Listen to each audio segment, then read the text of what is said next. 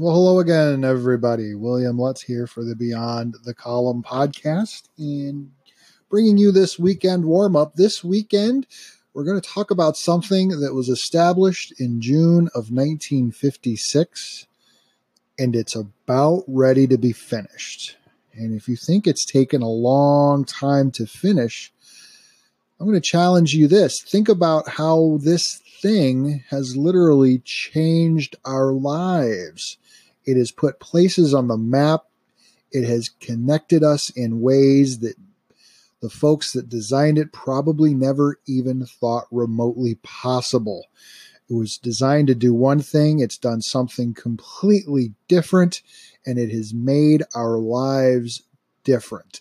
It could have made it more positive. It could have made it more negative. We'll talk about that this weekend. But again, it's that thing that was created back in June of 1956, designed to do something, did something completely different. Our lives have never been the same since.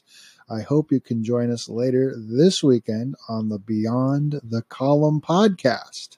And more than that, thank you for your continued support of the Beyond the Column podcast.